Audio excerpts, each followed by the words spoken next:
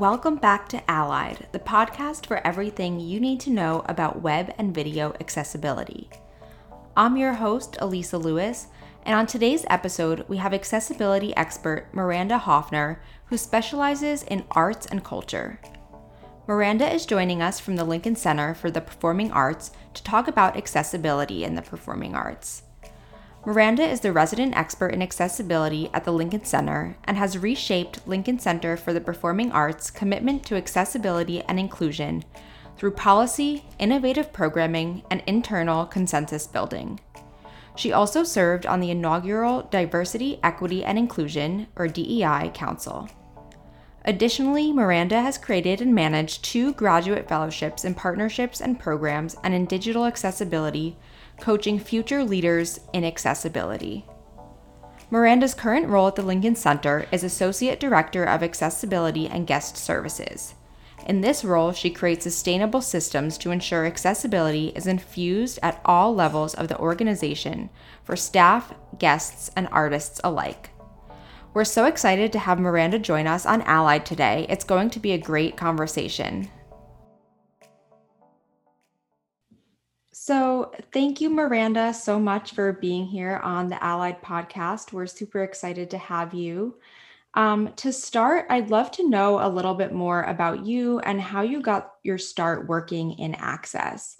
I understand that you began your career working in museums, and I'm curious how you transitioned to the performing arts and what that transition was like for you. Great. Thank you so much for having me. I'm so excited to be here. It's interesting because I felt a lot of pangs when I moved from museums to performing arts, thinking I was leaving behind this material culture that I loved so deeply. But once I got there, I realized that the work is the same. It's really rooted in accessibility, rooted in equity. So the work that I was doing at museums to bring people in to experience culture is very, very similar to the work to bring people in to have them experience culture in performing arts instead. And my route into Access is different than a lot of other folks. I don't identify as having a disability currently, so it doesn't come from a personal place. It really just comes from a real love and passion for culture, and thinking as we're designing these beautiful experiences, designing exhibitions, designing performing arts experiences, what people are being left out of that process, and why are barriers there, and how can we remove those barriers. So again, the work in museums, the work in performing arts is really rooted in the same place. Awesome. Thank you for sharing that. So, I know that for individuals who may be new to the topic, particularly those who are non disabled or identify as non disabled, the concept of accessible performing arts may come with a lot of questions, a lot of assumptions, and may, seem a little bit confusing. Can you share, generally what an accessible performance looks like? And then, later in the conversation, we can dive in a bit deeper. Sure. We can start with live performances, live in-person performances, which I know at a time that we're all living in right now, it's something we deeply miss. I know I deeply miss going to live performances. So the basis is what are sort of the bones of the experience? Are you designing an experience that happens in a standard performing arts venue with seats or not? What do those seats look like? How close together are the seats? Is your space ADA accessible? So those are some of the places that we begin with, just making sure that the basis of the experience matches the ADA accommodations requirements that are needed for a physical space. Then we want to get into what is sort of the most important elements that we want our audience to take away from it. So if it's a performance that spoken word is really critical to it, what are ways that we can enhance that experience to make sure that people get access to those words? So is captioning or ASL interpretation a really important way to make sure that that integral connection with the piece is accessible as possible? Are there really interesting visual elements to the piece that if you were blind or had low vision, you would be missing, again, a really essential component of what the artistic experience should be? How can you add audio description to those components to make sure that those are accessible for people who are blind or have low vision? Then you want to sort of consider the social experience of attending a performance. So for people who have cognitive, intellectual, developmental disabilities, sensory disabilities, are you getting into the performance at the same time where there's a really big crowd? Are you explaining, a complicated security process ahead of time? So what are some of the ways that you can decrease anxiety with those transitions to just getting to your space for people that have sensory sensitivities, things like that? Are there production elements like flashing lights or really loud noises or things that are sort of sudden that you want to warn people about ahead of time? So I think it's important, again, to just begin with sort of that basis, the physical space that you're beginning with, and then think of how you can layer these on that enhances the artistic experience and what the artist is trying to bring across. That's great. Thanks for explaining that. Some barriers I think may seem a little bit more obvious than others to individuals who maybe are kind of new to this concept. One thing that comes to mind is not being able to hear music. But I'd love to dive into the nuance. What are some of the biggest accessibility barriers in the arts? I think one that is spoken about really beautifully from I've heard it mentioned from lots of people, but Peter Slayton is one really amazing person in the field that I look to a lot as a leader, and he talks a lot about social inclusion. So I think you can have the most physically accessible performance that is taking place in the most accessible venue that has all the accommodations you could imagine. But if you don't have trained staff that are really there to create a welcoming environment for everyone, if you don't have a diverse audience space where people can see people that look like them and interact with the piece like they would, and if you don't have staff members that are, again, diverse from a variety of backgrounds, ideally people with disabilities in all levels of your organization, and if you're not presenting art that connects with people from a wide variety of backgrounds. Those are all cues that you're not making it as socially inclusive as you possibly could. So I think that's a really important piece that people don't always consider, especially if you're building a new building that, again, is the most accessible building you ever could have. If you're not really welcoming people in and making them feel like it's a place for them, a welcoming place for them, then you're not actually doing the work of accessibility. Absolutely. That makes a lot of sense. One question that I have for you, and I think, it's a bit related to this idea of sort of social inclusion, is how do you successfully navigate programming disability specific performances while also integrating disabled audiences into general performances? Yeah, thank you for asking that question. It's something that I struggle with almost every day in my position, and I have in the field over the last decade. I've thought a lot about this, and I think that it kind of comes down to the world that I want to live in, that we all should be hoping to live in, and the world that we live in right now. So the world that I hope to live in is that anyone can come to anything they want that interests them. For example, if you are someone who is deaf, you probably need to let and to request your accommodation of having an interpreter several weeks in advance. If you are not deaf, you can just buy a ticket to a lot of shows and not have to worry about that, request ahead of time. So as we think about sort of integrating disability specific programs versus integrated experiences, we can't really do and have integrated experiences be accessible for everyone until we start breaking down a lot of these barriers around accommodations. I also want to acknowledge the trauma of many disabled people and the experiences that they felt of being, historically, systemically kept out of public accommodations, kept out of the arts, especially. And that if you are someone who has acquired your disability later in life, you may not feel quite comfortable advocating for yourself yet. Or if you're someone who's had a disability, who's born with a disability, you may feel as though you're advocating for yourself constantly in all aspects of your life. And there's a level of trauma there, right? So we also want to consider how disability specific audiences means that some people feel that they can just kind of walk in and relax and take a breath and really feel like everyone there understands their needs and that they don't need to explain something, fight for something, advocate for something. So I think that there's some power in disability specific programming that, again, provides a sense of community, brings people together, lets people relax a little bit.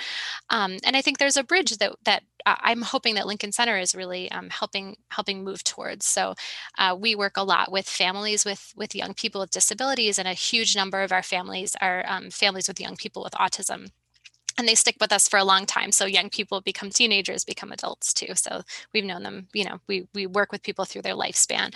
But I'm thinking of a lot of families with young people with autism that come to us for disability specific supported programs. And then they sort of graduate, for lack of a better word, to more mainstream performances because they learn a little bit more about being comfortable in our space. They learn a little bit more about strategies for being in inclusive audience spaces. And again, while I'd love for everyone to be able to come to anything they want, I think for some people having that choice is really, really vital and important. Yeah, that makes a lot of sense. And, you mentioned something a little bit earlier in the conversation just around the anxiety that kind of comes along with having to, make these requests, plan in advance, kind of like plan, map everything out ahead of time. And that is exhausting. So it definitely sounds like it's really helpful to have sort of the best of both worlds. And I agree that kind of the vision for the world is just to have one, type of one offering that is inclusive and accessible and kind of perfect for everyone. But we're not quite there yet. I really wanted to ask you, I think a lot of people, again, who maybe aren't familiar with accessibility in the performing arts may wonder, how or why can someone who's blind or low vision or deaf really enjoy art, particularly art that maybe does rely heavily on sight or on hearing. And what have you learned in your work about these assumptions that you can maybe share with the audience? Yeah, that's a great question. One really transformative moment that I had in my work with accessibility happened a couple of years ago, and we had a really phenomenal production of the Magic Flute, which is an very old school opera. And there was a very modern version of it that was sort of based in like a 1920s aesthetic of silent film. So it had this really interesting incorporation of having projections with words on them, along with the arias that were being sung, along with the sort of other production elements with the piece. It was a very, very complicated piece. And we decided that that was a really amazing opportunity to invite people who are blind to. So the intention of the artists that put together this version really leaned heavily on, again, words that were displayed on a screen using projections, really complex projections, and then also to have performers on stage that was sort of a highly costumed aesthetic to it. We knew that opera is something that has amazing an audio component to it. It's storytelling. It has a huge band, a huge orchestra associated with it. So there were a lot of really interesting elements that could work really well for folks who are blind. But we also had to figure out how to make these visual elements accessible. So we gave it a try, and we did it in the version that I think is something that, again, as someone who's not disabled, I try really hard to practice stepping back and hearing from people with lived experience. So we put together a working group. So we pulled together a group of people who were blind or had low vision, a range of vision loss, and had them come together and meet with our audio describers. We put together a team of audio describers to work on the piece. We described the piece and we sort of asked them, do you like this or that better? Let's listen to a piece of the audio, and then we're going to describe the visual elements in two ways. You give us feedback. So we had a really fantastic working group that helped us figure out those things. And then they came to the opera, and it was so special. It was in the Metropolitan Opera House, which is this super grand, beautiful, beautiful building. It has 4,000 seats. It's a real emotional experience to experience a piece in that kind of audience. And it's also a really elegant place. So I think that a lot of our visitors, especially people who are blind or have low vision, may not have had that experience before of being in that space. I'm thinking of one person specifically who said, like, I had never heard an opera before, and to be able to be part of this performance, made me realize a new love that I didn't have in the arts, which is, again, whenever you hear those words, it makes me feel like all this work is totally worth it. So it was a really like phenomenal, transformative night. And the people that came really, really enjoyed it. I learned a lot about describing, again, really complex productions. I think our audio describers learned a lot, and it was really successful. But then at the end of the night, two of the folks that came, it was a couple, both of them One was blind, one person had low vision, and they were waiting for their Access-a-Ride, which, if your listeners are in New York City, Access-a-Ride is our paratransit system for people with disabilities. So you're able to call and organize a ride. They had this beautiful night. I think it was a 3-hour opera. It was a complicated night. They were exhausted. They were older adults. They went to get in their car, and their car didn't show up for almost an hour. So I spent about an hour with them outside of Lincoln Center trying to figure out how to get home, and they didn't have the money to order a cab without going through Access-a-Ride. It was a really disheartening end to the night. So it was just a lot of ups and downs with them, and eventually getting home.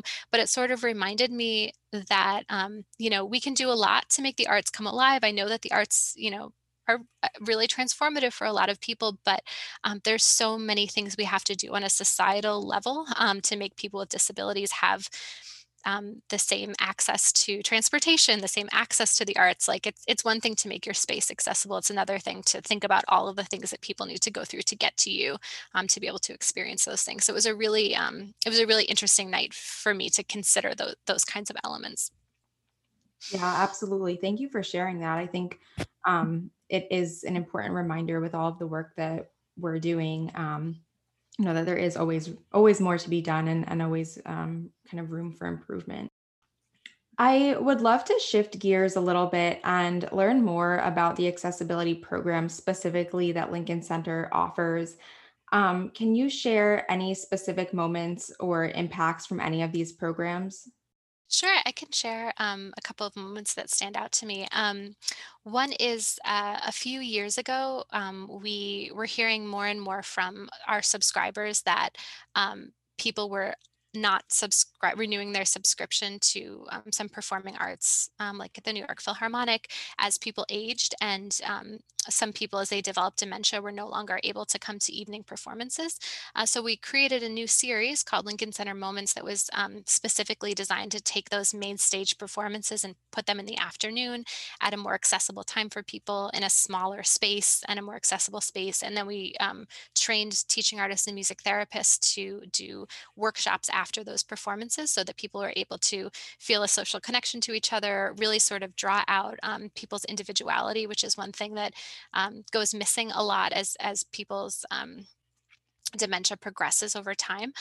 So it's been a really phenomenal program to think about how when we think about the power of the arts, specifically for people who are losing a lot of elements of what makes them an individual and what makes them feel connected to themselves and others. Again, as their disease progresses, we've been able to put together a program that really validates the individual, validates social connection, validates their self-expression. So that has been like a really amazing process. And another thing that we're really proud of at Lincoln Center is we recognize that people with disabilities have much more of a chance of being unemployed or underemployed. It's a phenomenal rate, depending on where you live in the country, of the number of people who are unemployed who have disabilities.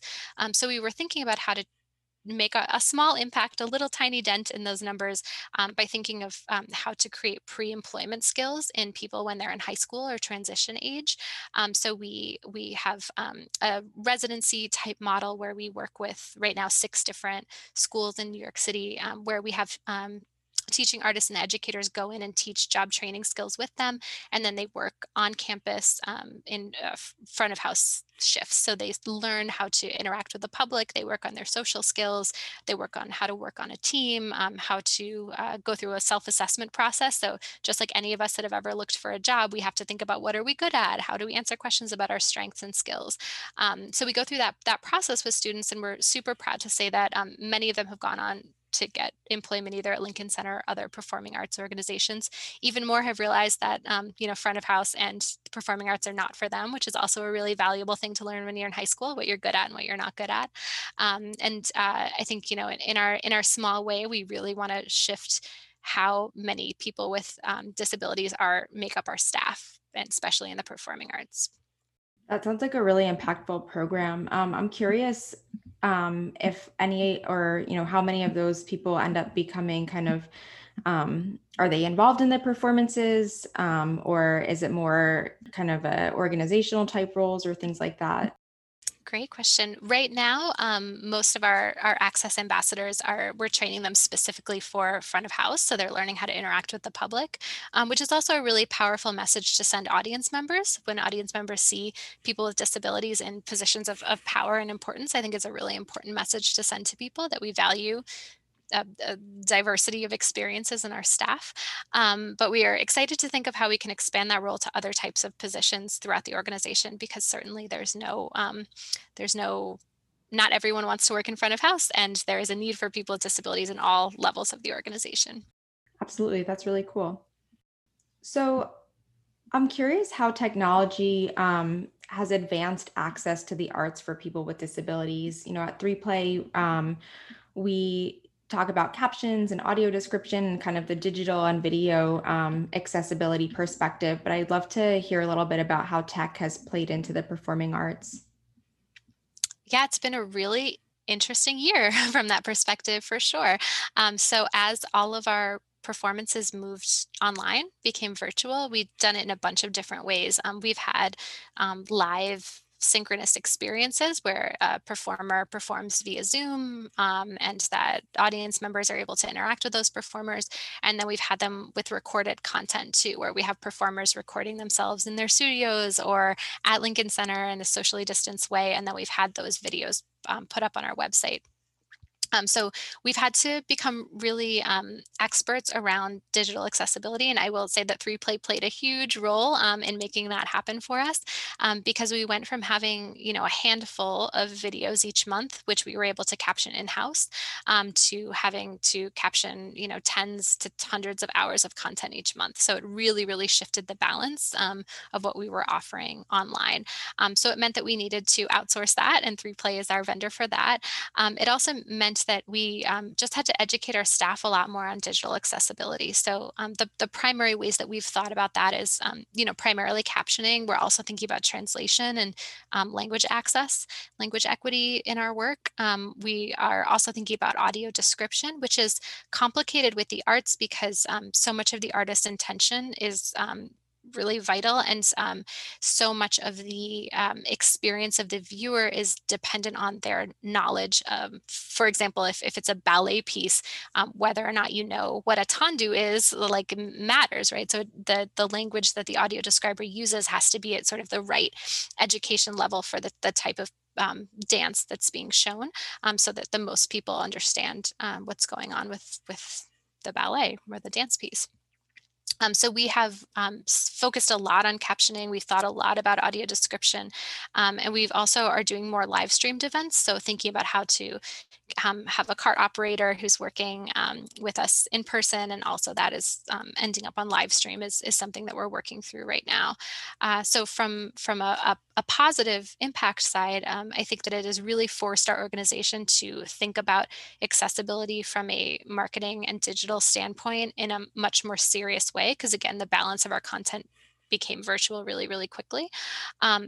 Also, platforms like Zoom have a lot of great integration of accessibility, which has been really, really helpful for us. It's also really identified our growing pains in the places that we need to focus a lot more on digital inclusion, the places that we fall short. So we have, again, a long way to go to figure out audio description in a really smart and integrated way.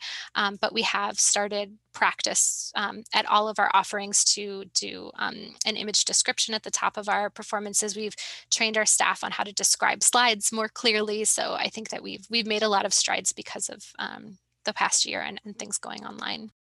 Yeah, that makes a lot of sense. I know, everyone was kind of in the same boat where no matter what industry or, you were in, everything kind of shifted very quickly. So it sounds like you were able to do a lot to adjust, which is awesome.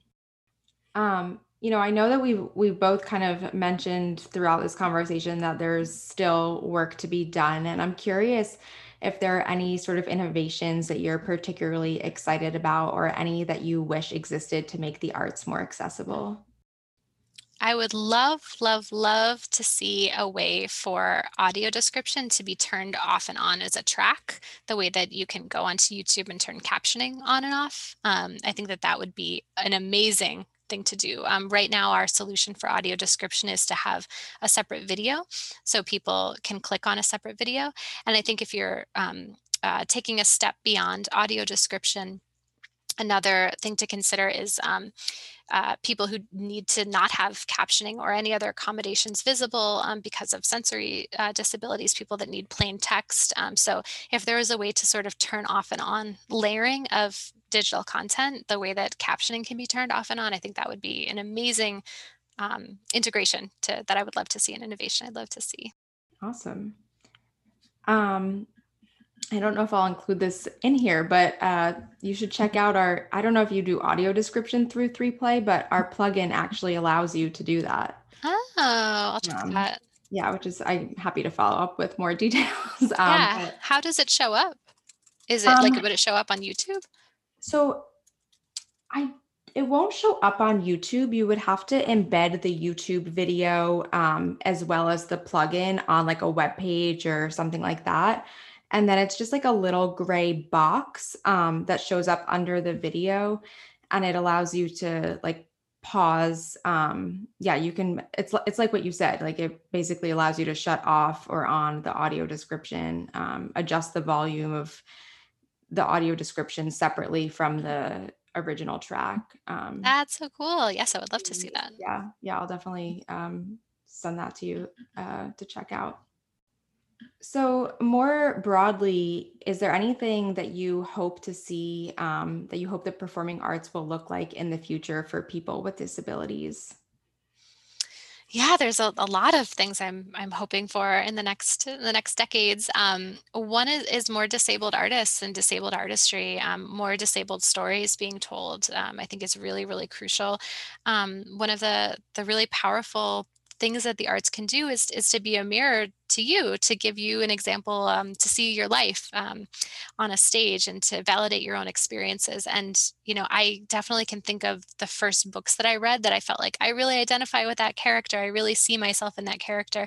And so many people with disabilities don't have that same experience at really formative ages. So I would love to see how we as a field can support disabled artistry and disabled artists in a much more serious way, and to also adjust our systems to make sure that disabled artists can thrive, which means that, not only do our audience spaces need to be physically accessible, but our backstages do too.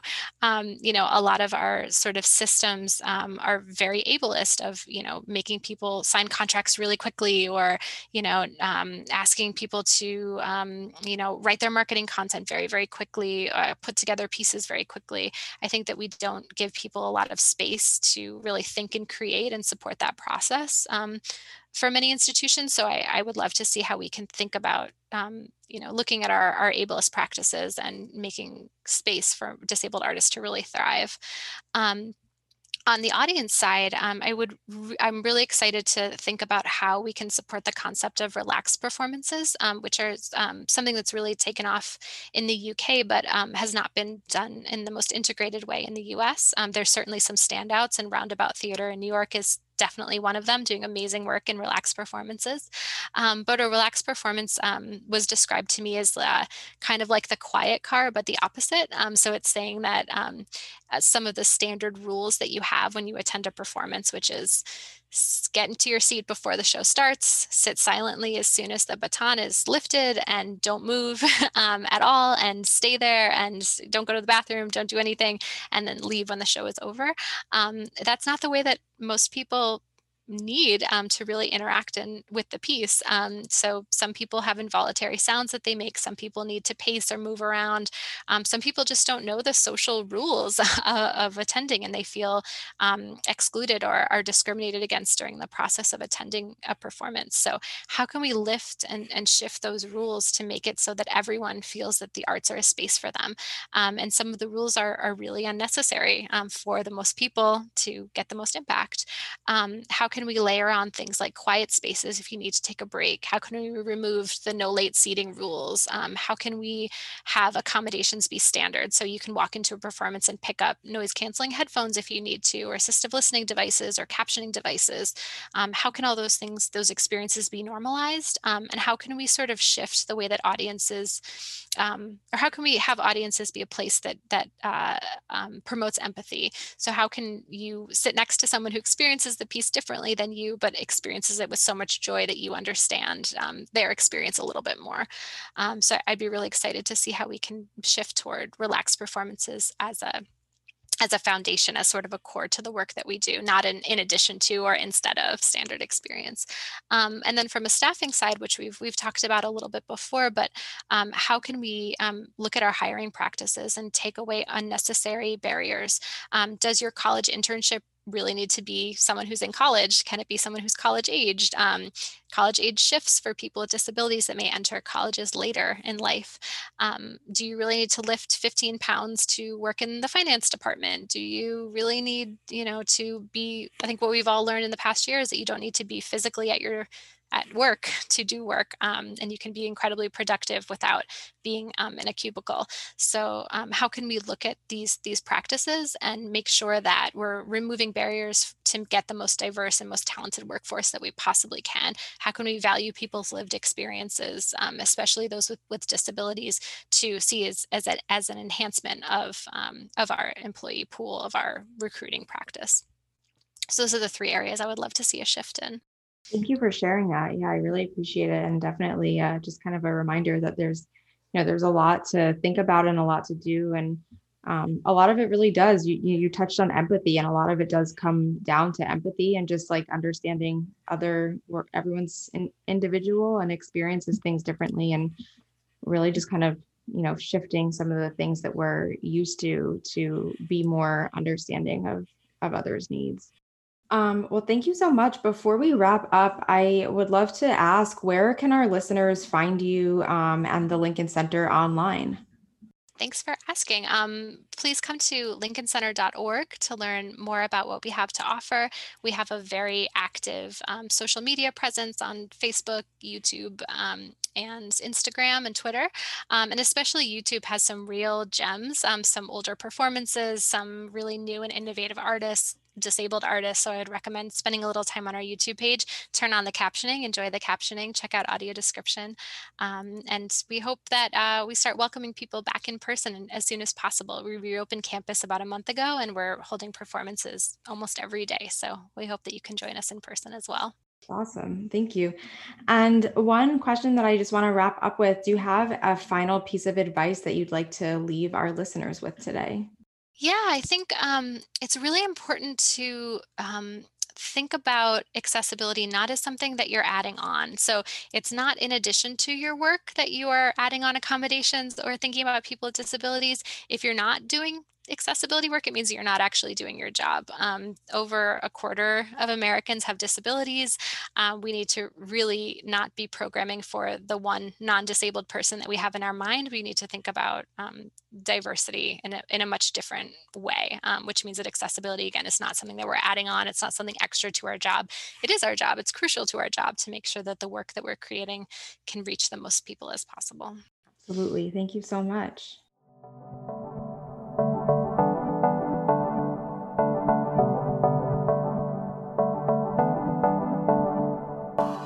Thanks for listening to Allied. If you enjoyed this episode and you'd like to help support the podcast, please share it with others, post about it on social media, or leave us a rating and review. To catch all of the latest on accessibility, visit www.3playmedia.com/Allied Podcast. Thanks again, and I'll see you next time.